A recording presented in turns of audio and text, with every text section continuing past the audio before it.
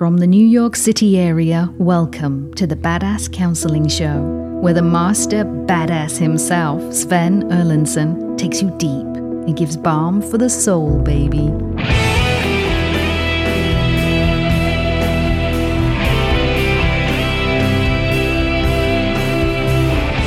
And we are in studio for another exciting lightning round episode of the Badass Counseling Show. For those of you tuning in from the United States, Canada, and countries around the world, thank you so much for following the Badass Counseling Show. We love having you here. I'm in studio tonight with KC back in the booth and my master producer right next to me, Rob. Say hello, Rob. We ride. Let's go. Always good to go and always making me sound infinitely smarter than I actually am. I'm here to help you. I'm here to counsel. I'm here to give you the bits of wisdom that I've learned from my 30-year counseling practice in California and New York City and so forth, working with people on all sorts of questions. So what do you have for me? All right. Ava Lee asked the question, how do you deal with someone who completely lacks empathy towards his wife?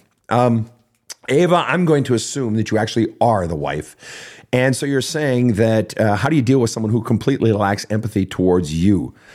I'm going to assume that you've been trying to convey to your husband, I assume, for quite some time, and there's no empathy for your pain. I'm going to start by asking the question, what keeps you in a relationship with someone who has no empathy for your pain? And I'm not trying to be a jerk. I'm trying to help you heal you. Because clearly this person doesn't care about your feelings, but I hope you do. And I'm asking you, what is it? What caused you to stay in a relationship with someone who doesn't care about your pain? Who is, this is someone who has no empathy for another person's pain. Is this someone who will walk through life inflicting all the pain they want and basically saying, fuck you. Your husband is basically saying to you, fuck you, I don't care about your feelings. And to say, I don't care about the feelings of another person is fundamentally to say, I don't care about you. And so this is someone who's a taker. Your husband is clearly an extreme taker, which means in all likelihood, you're an extreme giver. You're choosing to stay with someone who is clearly showing through their actions and their words that they don't care about your feelings. Why are you staying? Under what definition of good relationship does this fit? Because I'm not sure it does. It indicates so much to me about you. And I'm not saying this to be hurtful. Please understand that. Because in order to understand the problem, and in order to understand the course of action you want to take, you have to understand yourself. Know thyself. And so if you're staying in a relationship with someone who actually hurts you and deliberately hurts you and knows they're hurting you, I'm assuming you've told them that they're hurting you and yet they keep doing it. Why would you stay in that? And that indicates to me extreme fear.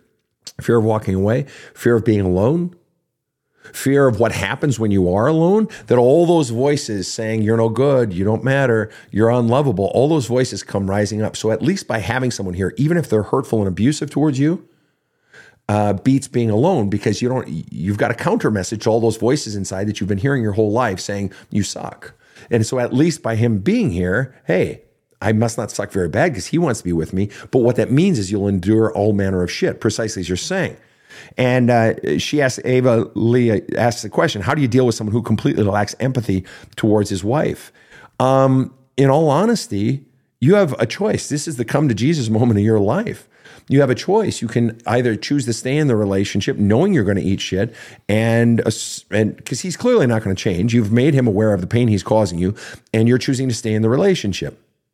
So he doesn't have to change. There's no incentive. There's no pain point. He gets to have you showering love on him. He can hurt you, and he doesn't have to change a goddamn thing. But so you can either stay in it and just learn to continue to eat shit.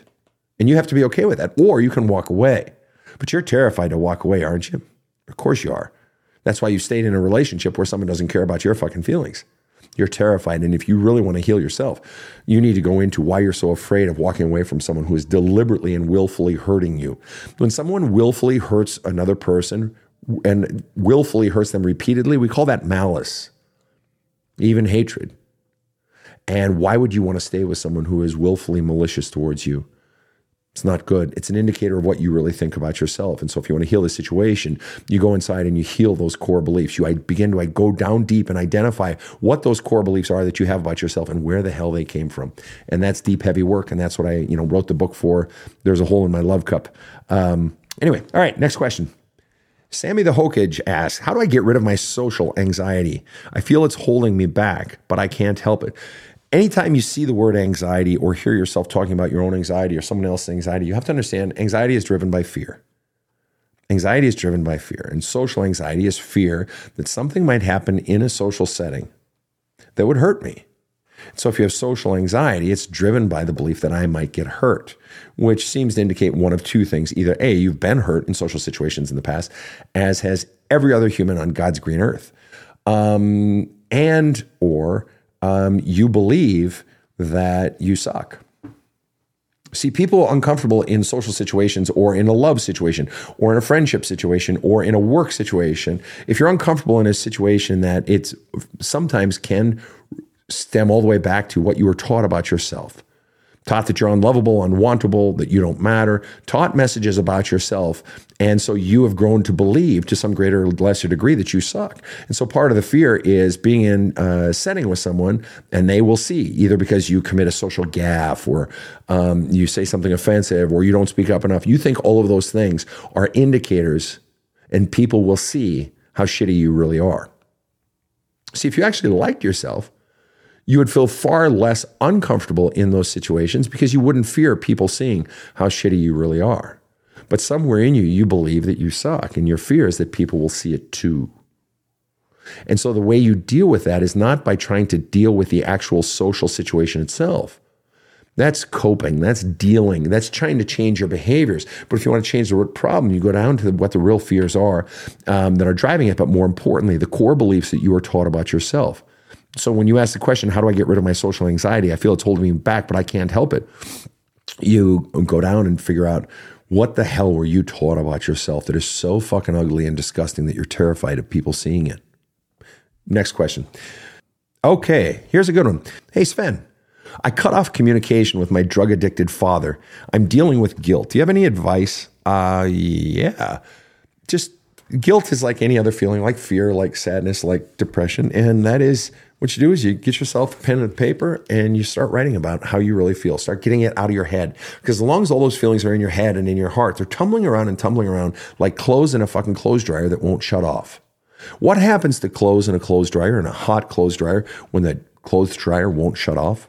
When they just keep tumbling and tumbling and tumbling in the heat, they shrink and shrink and shrink, right? It begins to degrade the fabric. Right? And then you have a very small sweater. And so you got to flush it out. You got to get it out of your head. And another thing that you can do, if this relates to a relationship, and it does, your drug addicted father, write a letter to your father that you do not send. Write a letter to him telling him all the feelings that you feel, the feelings of not just guilt, but the feelings of anger that you feel towards him, the feelings of hurt that you feel towards him, how you really feel because of his drug addiction, how it really bothers you. Not when he's addicted, but when he's clean. You guys have maybe heard me say this before, that the person, when you're dealing with an addict of any sort, the person you're most angry at, whether you realize it or not, it's not the addict when they're using, it's the addict when they're not using, because it's when they're not using that they keep making the choice to not get help. That's the problem. And so how do you deal with your guilt? What should you do? You've cut off communication with him. You just flush all that pain and all those feelings out. But I also want to say this, cutting off your communication with your drug-addicted father was a master stroke in your own healing, in your own self-growth and self-care. Why? Because you are fundamentally prioritizing your feelings. You are fundamentally prioritizing you. You are basically saying, cutting off your drug-addicted father, even though you're feeling guilt, you are fundamentally stating, potentially for one of the first times in your life, I matter. Your actions reflected the belief that I fucking matter. My fucking feelings matter, and I'm sick of this shit. And I don't want this around me. And that is huge in personal development and growth and becoming happy finally in life, is having the courage to say no. And yes, the first time, the second time, the fourth time, it comes with guilt. Shit, that I hurt the other person. And the fact that you feel guilt is actually a good sign, because it's a sign that you reflect on your actions and you don't like hurting other people. That's great. But the truth is, part of becoming an authentic self is you're going to hurt some people. Hell, part of living is you're going to hurt people. My father, before he passed at the age of 92, he always used to say for decades, he'd say, anytime we are living in community, whether it's a family or a team or a work setting or a husband and wife, there's always going to be the bumping of elbows and the bruising of ribs. The inflicting of pain is an inevitable aspect of human community. So it's not, how do I find a pain-free relationship? That's a myth. And I talk about that in one of my past books, The Myth of the Pain-Free Relationship. It doesn't exist. What exists is contrition and forgiveness. And so you cutting off your drug-addicted father and that you're dealing with guilt, that's good. But you finally had the courage to make your feelings matter over someone even as important as a parent. Next question. How do you walk away when it's apparent? Basically said this, just finished covering this one. How do you do it? You set up your boundaries. You say, these are the rules, these are the terms, and you're going to have to honor them. And count on the fact that they're probably not going to honor them. And they're going to press those boundaries because they've always had full access to you and they've always had the power. You got to remember, when you are born, the parent has all the power. The parent is basically a godlike figure. And so that child looks up to this godlike figure and walks into the world with no power. All power is owned by the parent. And the good parents are the ones that are bit by bit giving power back to the child, especially into those teen years.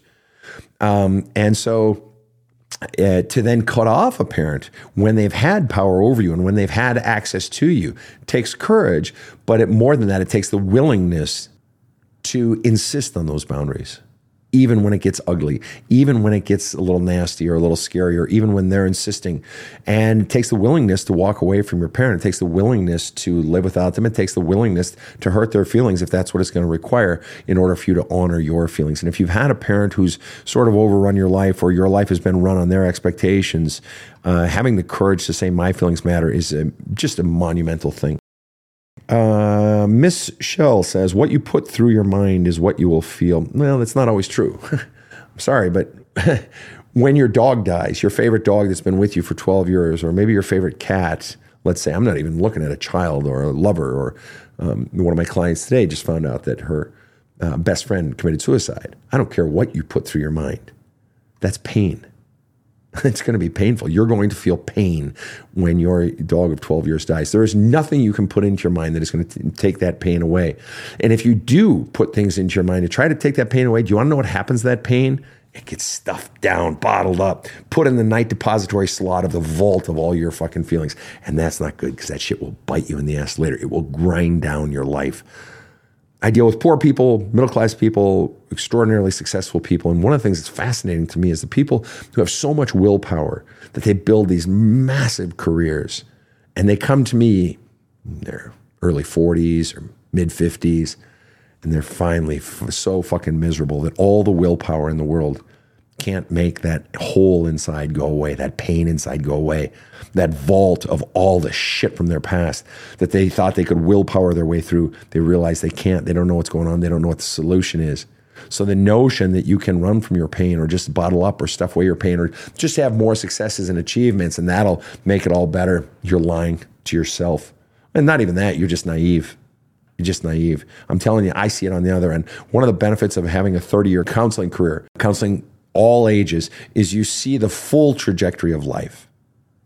And one thing of formerly being a pastor, and I still do weddings and funerals, standing at a graveside of a person, or counseling a family of where the 89-year-old mother's just died and you've known this family or whatever, is that you see the full arc of human existence. And very often when we're in our 20s and 30s, we think we have the answers. Hey, Rob, when you were in your 20s and 30s, did you think you had the answers? Yes, and I was wrong. And well, no, stay with me here, Rob. Stay with me here a second. What's something that you didn't know when you were in your 20s or 30s that you now know? There's so many things. Fair enough. I won't put you on the spot. All right. Next question. Sven, I'm being bullied at work by a supervisor. Any response she spins into her sick narrative. Clearly, this has been going on for some time. You don't really ask a question, but I'm going to assume your question is, what should I do? I'm being bullied by a supervisor.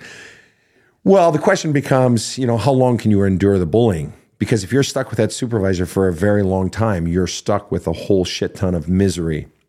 And I would also ask you this question, when you've thought about leaving, and I'm sure that thought has crossed your head, crossed your brain, what have you thought that it would take for you to leave? What have you thought that you would do if you did leave?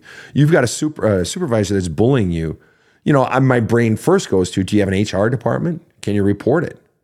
Because the truth is, if they're bullying you, either A, they're also bullying other people, or B, they will in the future bully other people.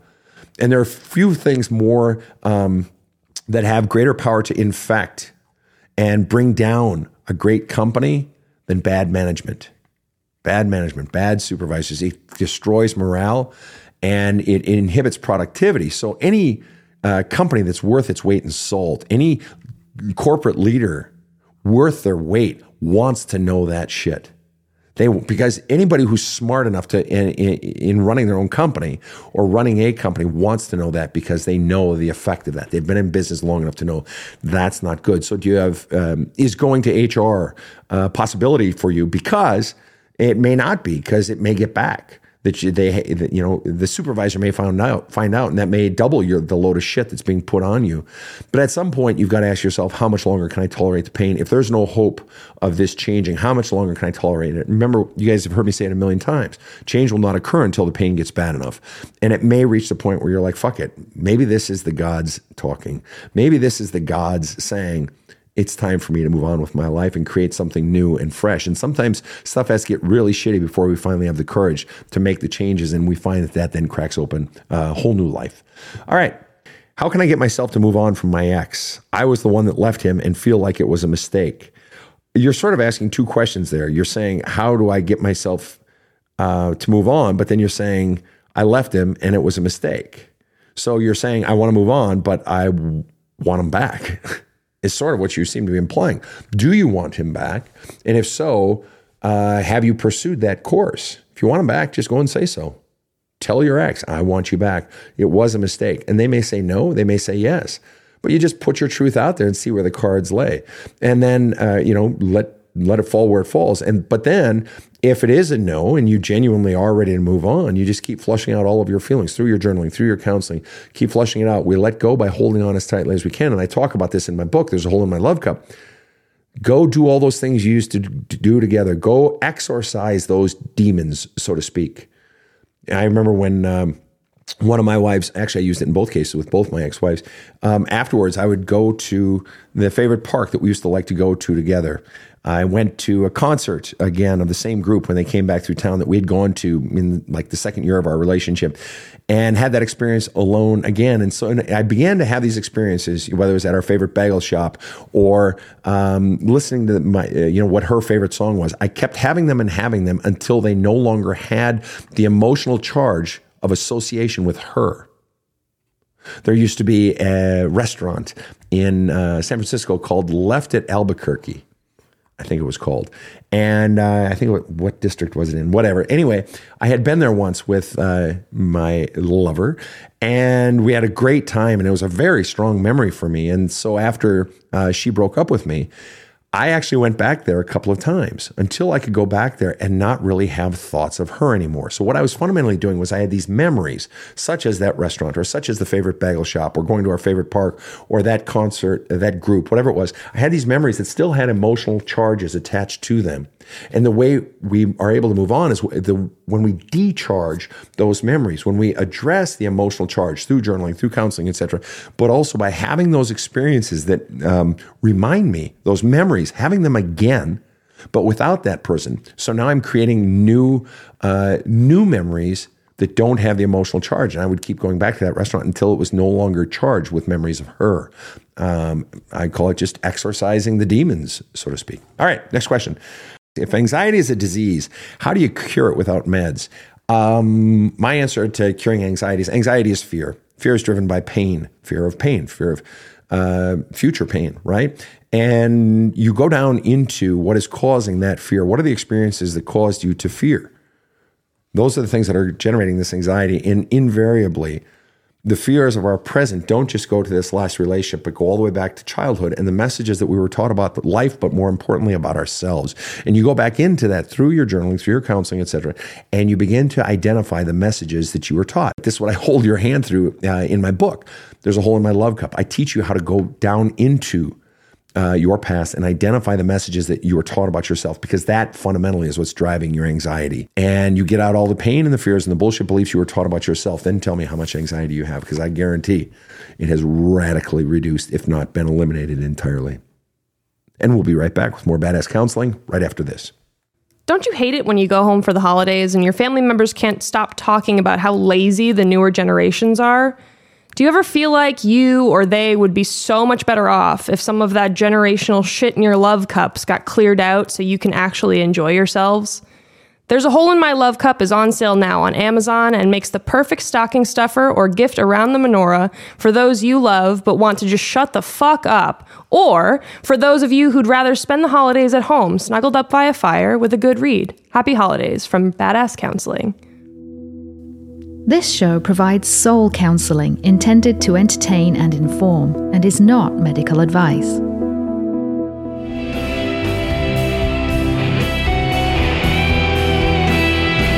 Back with more to kick your ass. Here's Sven. Welcome back to a lightning round of the Badass Counseling Show podcast, now ranked in the top 10 on Apple Podcasts for mental health and fitness.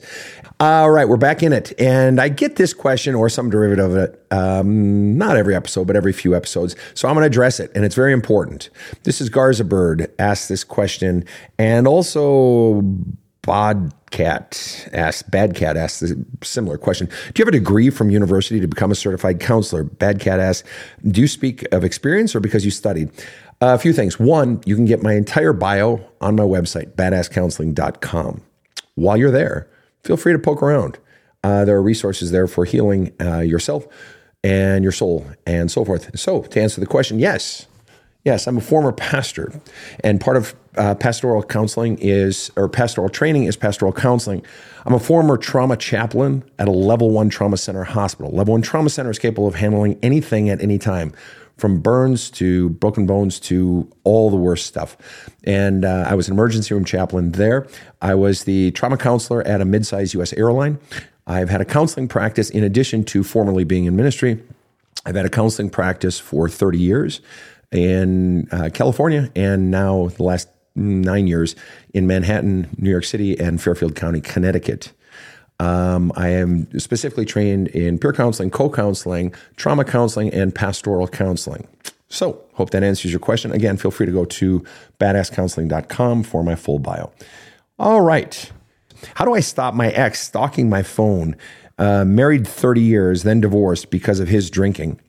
How do you stop your ex from stalking your phone? I guarantee you there are going to be people that have better advice on how to stop a stalker from stalking your phone. Not an easy sentence to say. Say that one 3 times fast. If you can't block them off your phone, then maybe it's time to get a new phone number. And if at some point you need to talk to a lawyer about restraining order or something like that, then you need to do that. Oh, this is great. This is a great question. Yost 27 asked the question, I had my son young. He's an adult now. How do I reset and learn to parent an adult child? This is actually a really great question. A couple of ways to go about answering that. One, unfortunately for a lot of young people, they don't have a parent. I'm going to sort of reverse engineer this. They don't have a parent who is interested in changing their parenting style. And so when I'm working with a young person as they move into young adulthood, and they want a different relationship with a parent, or they simply want the parent to stop treating them a certain way, what I tell the young adult is you have to retrain your parents in how you want to be treated and how you don't want to be treated. You now have to train them. If they're not actively, eagerly trying to understand you, then you have to train them in what you will allow and what you won't allow. That being said, J. Yost 27 says, I had my son young. He's an adult now. How do I reset and learn to parent an adult child? Ask your son. Sit down and talk with your son and simply ask the question, what am I doing that doesn't work for you? How am I still parenting with vestiges of the past that don't work for you? And talk with your son, because you're always going to be that parent, but with the nature of that relationship, if you're wanting a more equitable relationship, or your son is wanting a more equitable relationship, then it needs to be based on two people's wants and needs. That being said, until your son is much older, you still basically exist to meet his needs. All right? That he doesn't exist to pour love into your love cup. No. You exist to pour love into his love cup. All right. And so how do you reset and learn to parent an adult child? One of the single biggest things you do is you stop trying to fix. Now, maybe you don't do that at all, but anybody who's wondering how to move into adult parenting, it seems to hint or indicate at the idea that you've been treating them as a child, and very often the way we treat children is we fix, we interject, we intervene. And by attempting to fix someone and saying you should this or you should that, you're fundamentally conveying the message, I don't like who you are, you need to be this instead. I don't like how you're acting, you should do this instead. I don't like what you think, you should think this or say this instead. Well, that's pretty fucking insulting. And whether the child or adult child can put words that articulate, they're experiencing the underlying feeling of, this doesn't feel good. Why, because you're fundamentally conveying the message that I don't like who you are. And so the biggest thing I would say is stop trying to fix. One of the things my mother, as you know, she passed away at 93, literally 9 months and 15 days ago. She passed away on December 1st.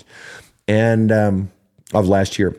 And she said that one of the biggest transitions for her in raising 6 children was when they moved more and more into adulthood, was waiting for them to come to her with their issues, with their problems, with things they wanted to discuss. She stopped prying.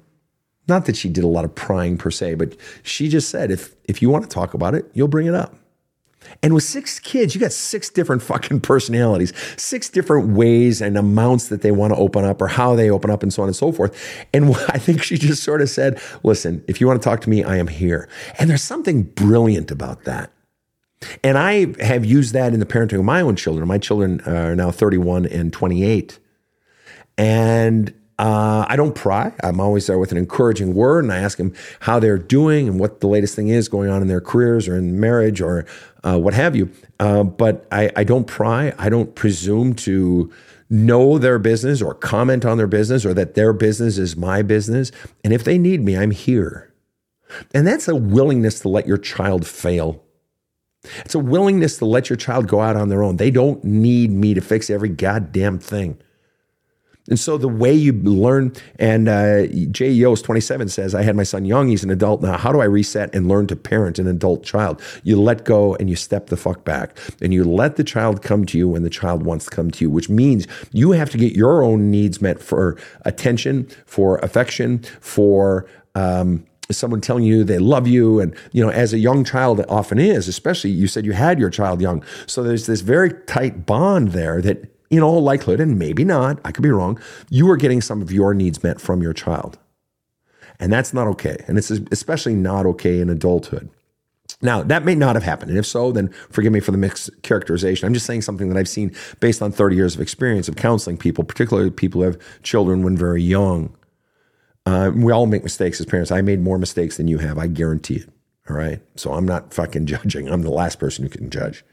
I'm simply saying that what you need to do in your own self-work is to assess the areas of your life where you are still trying to get your needs met from your child, and you need to stop. The last thing you want when a young person, when one of your kids is trying to take off in life, trying to finally begin their life, is to in any way be a burden or a source of expectations or judgment in that child's life. They don't need you as an added burden, because that's like a fucking 100-pound bag of rocks tied to their back when they're trying to fucking fly. All right. And then the other thing you can do finally is say to your child, how have I hurt you? Tell me what I've done wrong. I'm an adult. I can take it. You don't exist to protect my feelings. I'll be okay. And let them get it out of their system and simply listen, and don't fucking defend yourself.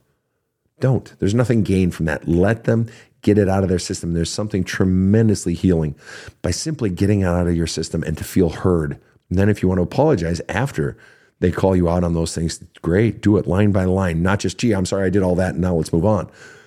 But apologize for it. But owning your shit is tremendously liberating for your child. All right, next question. Self-Love Savage says, I did a lot of work on myself before reading your book, and since reading it, I feel so much clearer. Well, I'm glad to hear that. And that's the thing about that book and about any sort. It's not just my book. There are so many great books. At the beginning of my book, There's a Hole in My Love Cup, I have a list, a reading list of 9 books. And I say, listen, you don't even have to read my book. Just go read these 9 books and do the exercises in them. And mine becomes superfluous at that point. But the point really is that there's so many great resources out there, particularly written, that can enable you to help heal yourself. So many people ask, I haven't found a counselor that really works for me. What the hell should I do? And I say, heal yourself. People say, you can do that? I say, of course you can. I healed myself. 12 years suicidal depression. I healed myself out of it. I didn't have help from a therapist. I just read so many books, and I was stealing ideas and exercises and thoughts and so forth as I was creating my own exercises and so forth. So my book, my counseling practice, is an amalgam of all the things that I've stitched together or created myself to create healing. So anything I'm recommending, I know works because it worked not only on me, but on clients over the last 30 years. All right, next question. After what I just said about, healing with the child, this is a great follow-up question. Healing with the adult child and going to the adult child and asking them how you've hurt them and apologizing. Tuck AI, and I hope I got your name right, Tuck AI, says, I have done that, but she still won't have anything to do with me. So I'm assuming we're talking about your adult female child. I've done that, presumably the apologizing and the owning it, and she still won't have anything to do with me. And that's actually the perfect follow-up question, because I see this a lot, or the perfect follow-up statement. You don't get to control the results. But a person who is owning their shit with regard to their child owns it and lets it be at that, with the recognition of, and you can even explicitly state this to the child, you don't ever have to have a relationship with me. That's okay. I just want to I want to take the rocks out of that bag on your back that I put in there. Because the parents always put the biggest ones and create the most pain for that child. And you take those rocks, and there's no guarantee you'll get a relationship with this child, this adult child. There's certainly no guarantee you'll get it right now. But let me ask you this question. Would you rather heal the child or have the relationship? If you couldn't have both, and clearly, if you're saying, I've done that stuff with my adult child, but she still won't have anything to do with me, clearly, if you're saying that, you're not getting both. But if you had to choose between your child healing and you not getting a relationship with that person, or you getting a relationship with your adult child, but they're not healing, which would you choose? And if you would choose the relationship over your child's healing, I can't really support you as a parent, because you're making the wrong fucking decision. You're fundamentally making a selfish decision saying that I want this relationship more than I want my child to heal. And the goal is to help the child heal. And if they have a relationship with me, great, wonderful. I'd love it. Whether it be 2 years, 10 years, 25 years from now. And children age, adults age, and they mellow out and they get wiser, and sometimes they open up to having that relationship. But the goal is just to take their pain, because you're not done being a parent just because your kid is 22. Now there's this aspect of accepting responsibility for the damage you did. And they need to flush. They're probably flushing out their own pain, working on their own stuff, and the day may come when they come around. But the point is, if you've truly done everything for healing to help your child heal, then you've done your job. Now, if it was sort of a cursory, oh, I'm sorry for what I did, gee, I'm sorry, and let's move forward, and gee, now you should be my friend again. And I've got clients who have parents doing that, or I have clients who are the parents and trying to do that shenanigans. Basically trying to skirt over and skirt past the pain that they cause to their child. And of course your child's not going to want a fucking relationship with you, because you're not honoring the significance of the pain you cause them. And until you honor the significance, the weight, the impact of the pain you cause a child, you're fundamentally saying, I'm more important, and protecting me is more important than healing you, child. And that is fundamentally an insult. You're saying, fuck you. All right, next question. What to do when you try to hold boundaries, but holding those boundaries turns into abuse by husband. Okay. So you are holding boundaries, and when you hold your boundaries with your husband becomes abusive. That's your word. Turns into abuse. And your question is, what do you do? Well, you continue to hold your boundaries, and you begin to look for ways to get the fuck out of the relationship. And do you want to know why? Because why would you stay in a relationship with someone who is abusive towards you? Furthermore, why would you stay in a relationship with someone who doesn't respect your boundaries and your need? The mere fact that you're putting up boundaries says you're protecting yourself, your own needs, your own wants, your own interests. And what does it say that we have to protect ourselves from someone we're in an intimate relationship with? Boundary implies protection. And if you're having to protect yourself, that means you perceive the person you're protecting yourself from as a threat. So you're in this intimate relationship in a marriage, and you see your partner as a threat. Well, that's not a good relationship to be in. And so you need to, this abuse, basically what's happening is, obviously, clearly, before you implemented these boundaries, there was a power imbalance in the relationship. He clearly had more power, but then you implement boundaries, and he's like, well, fuck that. I want to get you back where I had you. I want you back under my I want your throat back under my foot.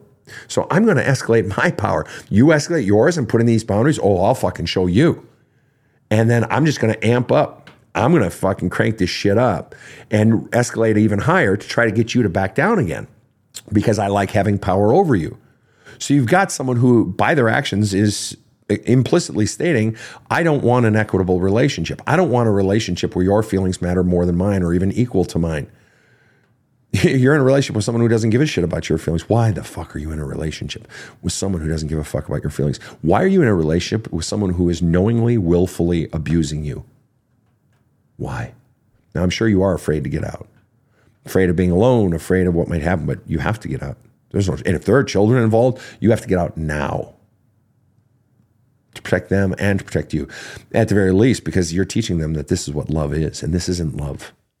And this isn't what a self-fulfilled and self-loving person is. You're teaching your sons or daughters, or both, that this is love, and this is how women act, or this is how husbands act, and this is okay. None of this is okay. Next question. Totally different direction. 412 Spike Face says, tips to improve self-discipline? Yeah. If you're having troubles being self-disciplined, either it's A, because the things you want to be self-disciplined about, the things you want to create and do aren't what you really want, or there's something dragging you down from inside, keeping you off your motivation, sucking your motivation out of you. And so you've got to go inside and identify, what is it that might be dragging me down? What are the aspects of your life that are not what you want there? The truth is we literally gain physical energy. Literal physical energy. We begin to become lighter. We begin to have more physical energy to employ in whatever direction we want. The more we get out all the pain, the fears, and the bullshit beliefs you've been taught about yourself, the more you get all that shit out, the more energy you have and the more clarity you have, which means you'll be able to decipher whether or not this truly is what I really want. See, if you're not able to conjure the self-discipline to do something you claim to want, I would offer it's probably not what you really want. Because if you don't have the energy to sustain it, that which you love and really want for your life, you will have the energy to sustain. Again, unless you have so much other stuff packed on top of your real wants. So either way, you've got to get all that crud out that's keeping it packed down, and or you need to identify the deeper wants. Yeah, I'm not saying you don't want what you're going after now, but there may be deeper wants. But ultimately, you got to get all the crud out that's on top of it. All right. After this short break, I'll continue to take you deep right here on the Badass Counseling Show. So I saw this foul-mouthed dude on TikTok, thought, oh, another old guy spitting shit. But damn, by the end, I was hooked. He's spitting fire. Then I read his book, and it was like sitting down over beers with the deepest motherfucker ever.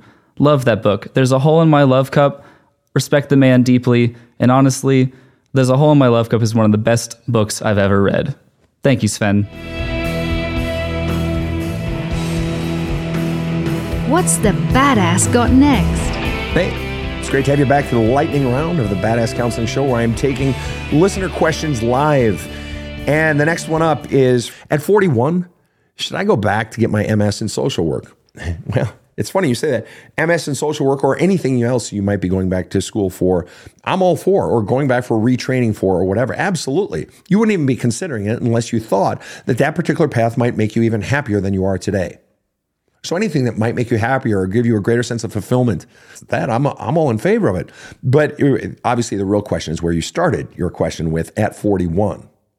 Well, 41. I've got clients at 55 considering going back to get a PhD. Is it stupid, Sven? I want to get my PhD, but I'm fucking 55. I've got people in their 60s, clients and friends in their 60s, even 70s, taking on new career ventures. At 41, and I don't mean this in an insulting way, I'm just giving it to you straight. At 41, you don't realize how young you really are. When you're 41, you don't realize how much life you still have in front of you. I have a stepsister who's in her early 70s. And she said to me once, she said, Sven, man, I wouldn't even need to go back to my 20s or my 30s. Just give me my early 40s. Let me go back there. Because I'd still have 30 more years before I got to this age. And my knees are killing me, and et cetera, et cetera. It's like, at 41, hell yes, go back to school. Hell yes, retrain. Hell yes, retool. Hell yes, take a bold new direction with your career. Or, finally get out of the shitty relationship. 41 is so fucking young. I have a client right now. We've sewn up our work together for the most part. And he's 61. And, he's just wants to have love and so forth. And he's like, I'm never going to find it. I'm so old and all this shit. And he was sort of this space of, it's futile. What's the point? And all this shit. And we did the work together. And then afterwards, he's like, fuck, I can't wait. He said, if I get it, I get it. If I don't, I don't. But I'm just enjoying being alive again. And I'm letting myself go after that, which will feel good. And if it breaks my heart, it breaks my heart in the end. But that's okay. But I'm still alive. I mean, one of the all-time greatest quotes is by the all-time greatest solo rock artist of all time, according to Rolling Stone magazine. And of course, that's the fellow Minnesotan, Bob Dylan, right? Great artist, unbelievable poet and so forth. And Bob Dylan, one of his greatest lines ever was, he not busy being born, is busy dying. At 41, at 61, fucking live, man. You don't get many more rotations around this earth if you're at 61, 71, 55, I'm 55. Fucking live. I think the goal of life is aliveness, not safety, not living in fear. It's to feel alive. That experience of life, that I'm living it, the ups and the downs. I'm not just sheltering myself from the downs or from the pain or from the fears. I'm not just cowering, that I'm out there and I'm willing to have my heart broken. I'm willing to fail at something because I'm alive. You know, we've all heard that quote, when you're on your deathbed, the thing you're going to regret most is the stuff you didn't do, the stuff you didn't try, the regrets, you know, that you wish you would have done. Yeah, exactly. To feel alive means a willingness to fail, a willingness to risk, a willingness to just get out there. So yes, I support you 2,000%. All right, next question. I met someone who's like 16 years younger than me and I'm freaking out because it's a big age gap. Right, the freaking out is fear. You're afraid of something. And so the question becomes, in your own journaling work or in your talking it out with your therapist or your very closest friend or your clergy person, whomever, in your getting your feelings out of you, the question you really need to answer is, what's the greatest fear driving your behavior? What's the greatest fear driving your freaking out? Is it the fear that I really like this person, I'm going to start opening up and get more and more attached, and then because I'm 16 years older, they're going to leave me? I mean, I'm betting that's got to be the fucking fear, right? That they're going to see my body that is 16 years older than them, and they're going to realize it's not attractive. They're going to fall out of love with me. And I have some very, very, very, very, very, very dear friends who have significant age gaps in their relationships. And these are relationships that have lasted 10, 20, 30 years. Really, the age gap thing, in any relationship, we create stories around our fears. And the fear that it's always the fear of getting hurt, right? Fear of pain. And so, well, they may not like, in my case, they may not like that, I'm 55, or may not like that I'm large, just a big person, or may not like that I have a big mouth, or that I'm vain, or whatever it might be. We all have insecurities. And so we spin that then into a narrative, and that consumes us. But at some point, we have to trust. If this is something you want, you step into it, and then you take another step into it, and then you take another step into it, trusting that no matter what happens, I'll be okay. See, ultimately, life decisions boil down to a choice between fear and trust. We have these things that we want in life, whether it's a relationship or a career or a dream or a vision for our life, place we want to live, certain thing we want to do with our lives. We have this dream, but any grand dream, any bold stroke comes with fear. And so if that fear is significant enough, if we want to go this direction over here, very often we go tick, tick, tick, tick, tick, tick, and we go, 60 degrees off in a different direction because it's safer. Or we go tick, tick, tick, tick, tick, tick, tick, tick, and we go 180 degrees in the opposite direction because it's not as fearful. And the only thing that has the power to dispel, to assuage, to get rid of that fear is trust. When you have something you really want for your life, a bold stroke, a new direction that you want to go with your life, the one thing that has the ability to deflate that fear and make it so it doesn't consume you and cause you to go in a lesser version of where you really want to go with your life, the only thing is not force, not willpower, because those will run out. And trust me, I deal with people who age, and as you age, that willpower lessens, and then your soul fucking grinds you down till you fucking, live an authentic life. No, the thing that has the power to overcome fear and give you the capacity to go in the direction of your dreams, this relationship, is trust. And I don't mean trusting the other person or trusting God or anything like that. Nothing wrong with any of those. I mean trusting that no matter what happens, in my going after my dream or going after this relationship with this person that is 16 years younger, I trust that no matter what happens, I'll be okay. That even if I get my heart broken, even if I fail, even if I end up destitute, whatever it is, I'll grieve, and there'll be pain, and I'll grieve, and I'll flush out the pain and the sorrow and so forth. But I'll be okay. I'll be okay. Next question. If you were to change one person's life, how would you change it? I'm going to take that question. I'm going to contort it just a little bit. If I could change people's lives in general, in one way above all else, how would I change it? And I think the change that I would make, it would be very easy for me to say I'd change them into believing in themselves and so on and so forth. But, there's a part of me that thinks I would rather go back to the root of what's causing them to not believe in themselves or not love themselves or not believe that they matter. And the root is that they got these messages. If I could change one thing in people, it is the belief in people, particularly parents raising young children or now with adult children or parents. I would change the belief that my way is the only way or my way is the best way. And if it's the best way, it's the best way for you. I would change it from my way is the best way to my way is the best way for me. I want to ask you guys a question today. And this is going to be one of my last questions. I may take one more listener question, but this is my question to you. As you think about your parents, whatever age you may be, as you think about your parents, is it possible, and I know this is going to sound asinine, but go with me here. Is it possible that your parents' values are different from your values? Is it possible? I'm not even saying likely. I'm just saying, is it possible that their values are different from your values? Well, the obvious answer is yes. I mean, there are no two people that have exactly the same values on everything. So obviously there are going to be differences. But the problem is in raising children that very often parents operate from the stance of my values are the best values and or my values are the only values. And if you're not living, kid, my values, you're bad. Or I won't approve of you or get away from me or I'm going to yell at you. Or I'm going to try to coerce you and fix you and change you into doing what my values are.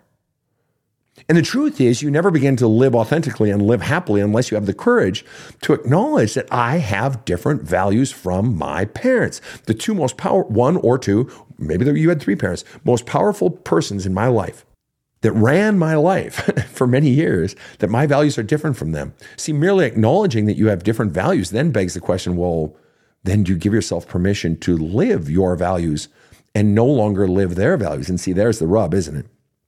Because that's you saying, I'm not them and I don't have to be who they want me to be. I want to be who I am. So one of the one of the exercises I tell people in liberating yourself and beginning to define who you really are in relationship to your parents or no longer, or in lesser relationship or differentiating yourself from your parent is take a piece of paper and draw a line down the center, right? Down the center. So you've got two columns. And in the left-hand column, right up at the top, parent values.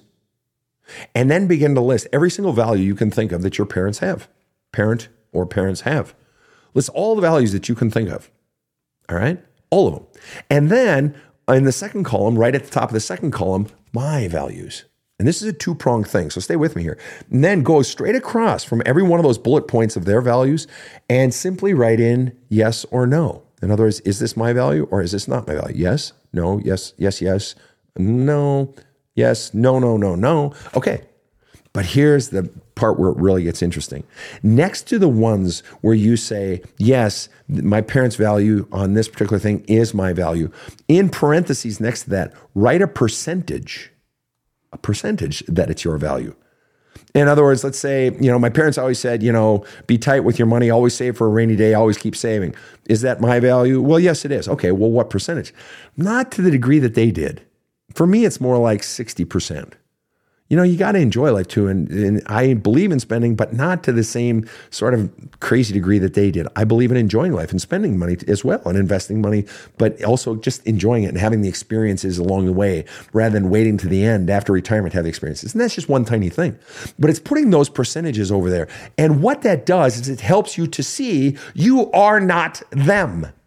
And very often in the parenting of children and adult children, there is the expectation that you will be, child, who I want you to be. You will be an extension of me. And there is not a permission. And so you spend your life waiting for permission to live your values, waiting for permission from an external power source to live your values. And it's never going to come. Very often, they want you to live their values. And so you have to give yourself permission. And the way you begin to give yourself permission is to identify simply what your values are. And then you have the real come to Jesus moment of, do I have the courage to live my values, knowing that these people who have, to some greater or lesser degree, set the expectations or the judgments and criticisms of my life and told me what I should do, do I have the courage to face them and say, no, I'm not living that way?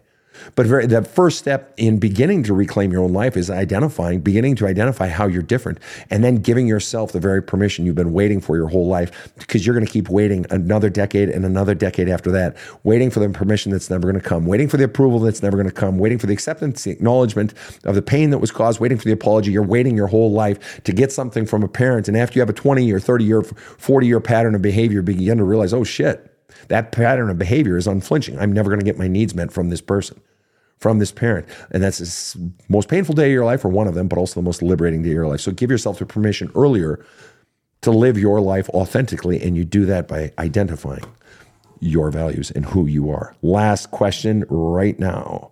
Here's a final question of the day. Just beautiful one. Says, you said in one of your podcasts to not forgive too early. Well, why carry hate with you for so long? That's a great question. I like it. The truth is, the reason I say don't forgive too soon, if you choose to forgive at all, and forgiveness is optional. It's not necessary for healing. It's not. What's necessary for healing is for you to get your feelings out. The truth is, until you get those feelings out, you are carrying the hate.